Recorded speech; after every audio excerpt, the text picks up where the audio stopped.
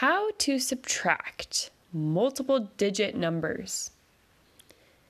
So look at your ones units. If there's more on the top, no need to stop. Okay, look at those ones units on a different problem. Are the numbers the same? Zero's the game. And finally, still in those one units, is there more on the floor? Go next door and get 10 more.